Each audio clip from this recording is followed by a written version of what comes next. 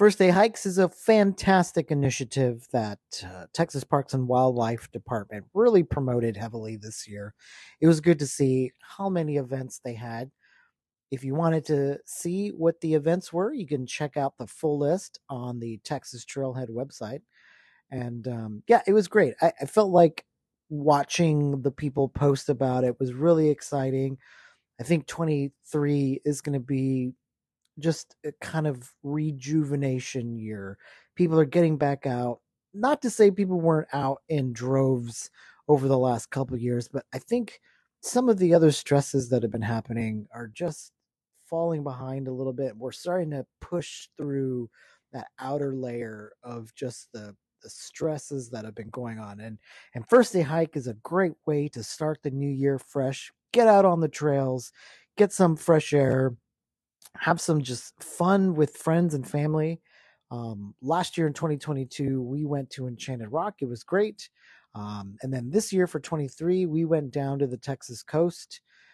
First, we wanted to go because it was New Year's, and I really wanted to take the family and go look at some fireworks on the beach. I thought that would be really fun, cool little backdrop. Fireworks over the night sky, sounds of the waves crashing into the shore. So we went down there, and then because we were in Port Aransas, decided, well, why don't we go ahead and do our first day hike at Mustang Island State Park? It's a state park I've been to numerous times. Family and I have been there a handful of times. It's one of my favorite places on the coast to visit. You've got Mustang Island, you've got Goose Island, just up the road, and then further up north you have Galveston Island State Park. So those are some of the kind of the top things, but there's plenty of other recreational areas near the coast as well. And Port Aransas actually has some really cool kind of wildlife birding areas, and then some other nature trails in town as well. And then on the other side, on the south side, you kind of go down past Corpus Christi, and that's where you'll get to Pins or Padre Island National Seashore. So plenty to see and do. If you don't want to be out on a boat, you can just kind of walk around, and that was kind of the plan. But first, fireworks. So we got down there. We had an idea of where we wanted to be, and we kind of, when we got into town, we went at the northernmost part. Right after you get off the ferry, you kind of just take that road and go all the way down to the beach access, and then there's kind of the edge of that part of Port Aransas. And I said, okay, well, let's do this. We'll come back. We'll drive up the road a little bit and park. And because it was 31st, the beach permit that you can buy, it's like $12. All the gas stations in town have it, and that's technically what you need when you park. But because it was the last day of the year, the parking pass, parking permit is a full calendar year. So if you buy it in February, you get to use that same pass all the way to December. But if you buy it in like October or November, you're paying the same amount to only use it to the rest of the year. Cool. So they weren't really, it wouldn't make any sense to get one for 2022 with one day left, and 23 wasn't quite available for sale. But at the gas station, the person told me that they weren't ticketing for the first 10 days of the new year anyway, so having the beach pass wasn't really a big deal. So we drove down the beach and kind of just pulled off. And surprisingly, the reason why we went, I'm going to backtrack a little bit, but the reason why we decided to go to the beach also was the weather was looking like we had gotten really cold, and then it looked like it was going to start to warm up a little bit. So we went to the beach after I saw that it wasn't going to rain. I was watching the weather for a little bit, and then I saw that the weekend was clearing up. So I went ahead and just pushed the button on getting a room for the night down at the coast, and it was like 60 degrees, 70 degrees. It was pretty nice, and it wasn't raining. And so we got down there, everything was fine. And then we played around on the beach a little bit. The skies were kind of gray. It wasn't like super sunshiny, and the water was definitely a little bit cold, but we still got to kind of play on the sand, and so that was fun. We had lunch and then had dinner, and then so we went back to that original part of the beach. And the all of the things that we saw said that the fireworks would start around 7 o'clock. So we got our seating area situated. We busted out the Ignik fire can. You learned about that in a recent episode, just to kind of keep us warm and give us a little bit of light. And then, we're sitting exactly where the fireworks are going to be. And they start popping off. And it was just a lovely sight. Like I was saying, you have the water, kind of just that shore white noise off in the distance. And we're watching the fireworks. And like 3 minutes into it, all of a sudden this haze sweeps over the island, blocking the entire view of any fireworks off in the distance. This fog came in like you wouldn't believe, and people are getting into their cars and taking off, trying to get closer to the park to get a better view, but you really couldn't see anything. And, you know, we got to see a little bit. You could hear it off in the distance, and we made the best of it, but not ideal, not the end of the world. The ambiance was great. So we kind of just hung out and enjoyed each other's company a little bit longer. But leaving was, man, we weren't that far from the motel we were staying at. It wasn't that far from where we were parked, but maybe 2 miles. But those 2 miles, like you couldn't see anything, and it was a little stressful just kind of paying attention to where you were going, because my windshield had fogged up too. So I was waiting for that to kind of clear out, and so driving back was not fun. And we are like, okay, no big deal. Let's go back to the room and we'll watch the festivities on TV. So we woke up the next day, and the fog hadn't cleared yet. It was really humid. Everything was kind of just damp. And originally, the plan was to get to the park for the ranger led hike that was going to happen at 8 in the morning. Because of the weather, we just decided, you know what, let's just enjoy the morning, get up, enjoy some breakfast that was provided at the Best Western down there in Port Aransas. Not sponsored, just happens to be where I stayed. And so we just kind of took our time, got everything ready and packed, and made our way to Mustang Island. Not super far from Port Aransas, just kind of south of the main part of town. And so you're just driving on the road, and then you get to the entrance eventually. So Mustang Island is pretty much divided by that road in two parts. You have the coastal side, which is your main part of the park, and then you have the bay side, which is where the paddling trails are going to be. This isn't a full breakdown of the park. If you do want a full recap, head to the Texas Trailhead website. And I have a post about the first time I went down there. It's kind of a coastal trifecta of parks with Mustang Island, Goose Island, and then actually not on the beach itself, but Lake Corpus Christi State Park is where we started that trip. The first time we went down there in 2020, it was the store that I worked at had just closed for the pandemic, and I just wanted to get out of town. So me and my daughter went down there and explored some of those places for the first time. So the full recap of those parks will be on the website. So anyways, so we get to the park. I had already prepaid with the reservation, and the ranger at the entrance, it's just like a little booth, and she informed us that the visitor center was reopened. So that was exciting. I was happy that that was open, because the few times that we have been over the last couple years, it was being remodeled. It suffered some extensive damage from the hurricane in 2017, so it was reopened. So I was excited to check it out. We parked. We went in. The visitor center is separate, but it is close to the entrance. It's not like some state parks where you kind of drive in to get your admission and pay there, but the gift shop and other parts are kind of separate. This one is pretty close to the front, and so we just kind of pulled off, and it is a 2-story building. It has stairs, but then there's the ramp that's at the parking lot. So we went up the ramp, and I'm excited to check out this building because I haven't actually seen the inside. It was closed this whole time, and was thinking there's going to be some fun just multimedia, interactive things about the park and learn a little bit more about the area. And we opened the door, and it was just like a small little room. And there was a ranger behind the desk, and she was kind of sitting looking at a computer. And there wasn't a whole lot of trinkets and souvenirs. There was some new pins and some new stickers, and then they had kind of a separate section that was showcasing all of the 100th anniversary Texas Parks um, items that have come out. Um, they had their scratch off state park items. They had the new 100th anniversary uh, pins and patches. They had my Texas Park pass. Oh, so sorry. They had their own Texas Park passport that they created after mine.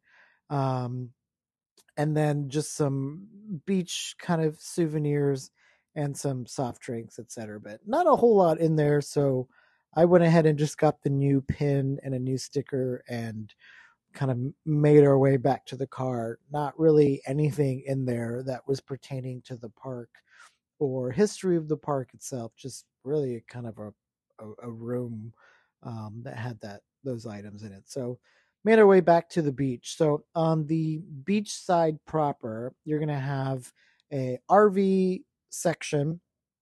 You're going to have the main restrooms, and then you're going to have the day use parking area. And then to the left of that, you're going to have a way to get towards the jetty.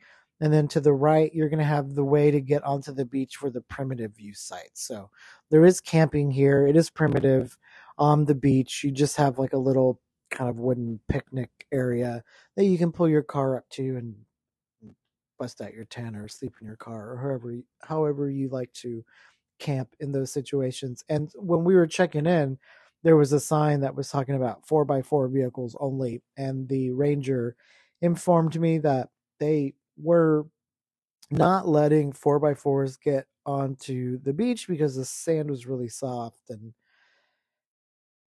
I felt that I should pay attention to that and not break any of the rules. So we just parked in the parking lot.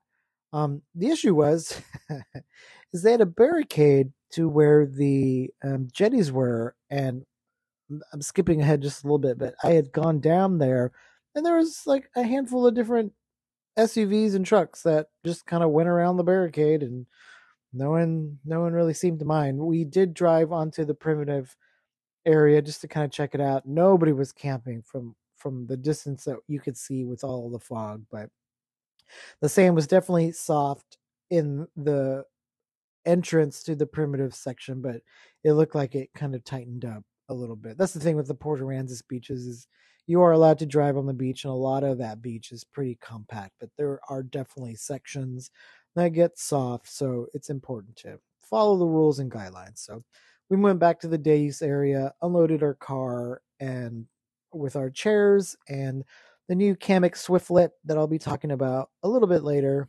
and just kind of walked down and set up and just kind of enjoyed the afternoon. And so, first day hike, not technically, but we were at a state park on the first day of the new year, and I walked around. We got to walk around on the beach and just enjoy the environment a little bit. And I got to do some fishing. So, definitely check out the information about first day hikes on the website. There was some cool stuff to do, and it's just really a fun initiative and really just an excuse to get out to a state park. But I hope everyone's having a great start to the year. And yeah, stay tuned for the next part of the podcast.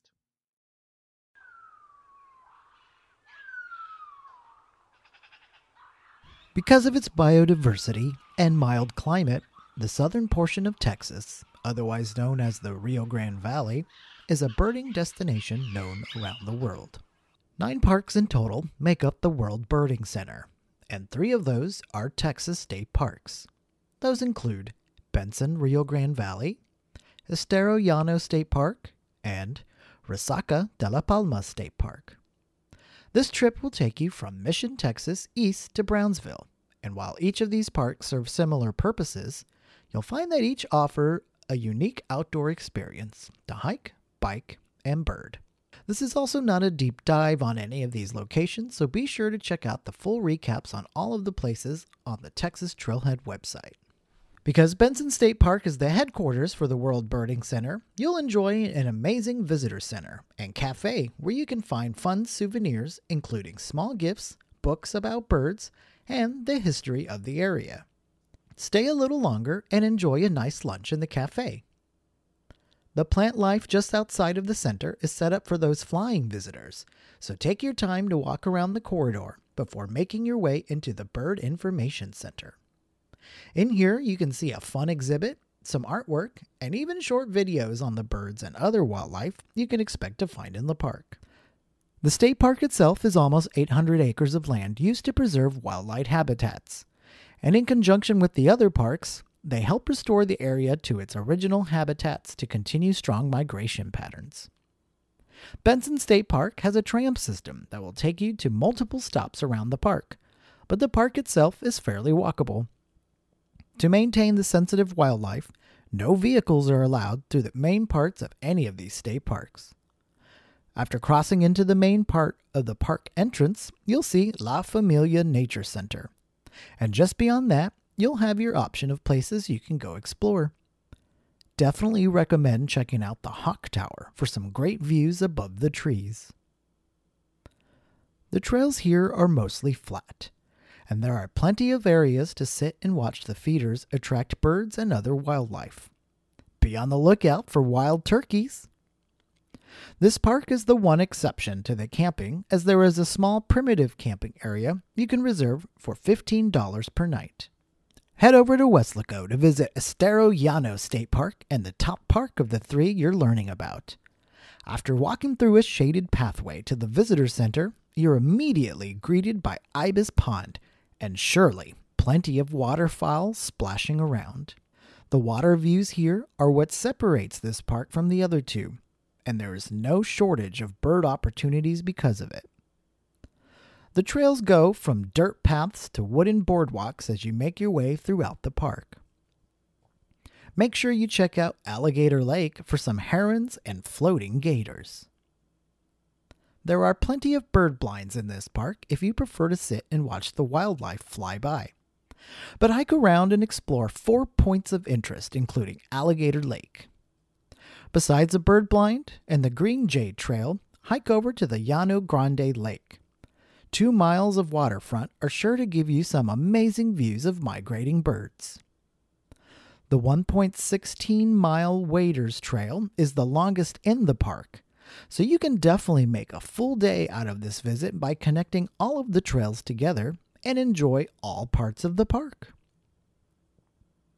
On a recent visit, there were plenty of bird species, including the roseate spoonbill in all of its pinkish glory, splashing around with black-bellied whistling ducks and snowy egrets. Quite a sight to see all of the species enjoying the same marshy habitats. The last stop in Brownsville will bring you to Resaca de la Palma State Park. Resacas are what oxbow lakes are called in South Texas. Channels that split from the river that flood over and hold water. Because of how controlled the Rio Grande is, the water doesn't flow over its banks into the wetlands as it once did. This park has partnered with Falcon Lake to import water, but water levels aren't producing enough to bring into the park. What was once a lush, watery landscape is now dry with only remnants of moisture.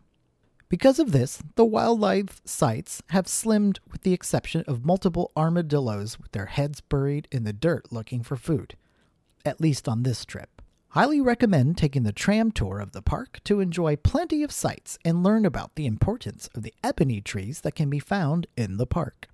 This land was previously used for ranching and farming, so invasive grasses like guinea grass are abundant, and the park works hard to keep it at bay. If you prefer to explore on foot, there are 8 miles of trails that take you throughout the landscapes and to the 4 decks that overlook the Resacas. A quick note, the parking lot area has a nice picnic area that has feeders for a variety of birds. Have a snack and listen to the different bird calls. When you're finished, walk over to the bird viewing areas just next to the visitor center. I hope you enjoy learning about these amazing places in South Texas. Find links in the description to learn more about these state parks and the World Birding Center.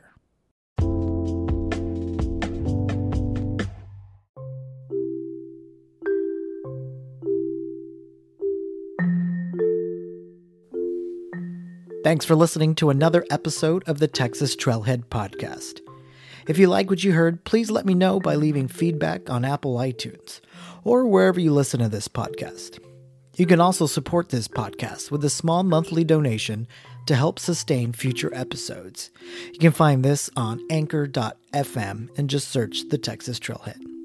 Still looking for more? Click the links below to find the website, Facebook page, and see pictures from the outdoors on my Instagram page. So until next time, grab your backpack, put on your hiking shoes, and let's go out on another adventure. This is the Texas Trailhead.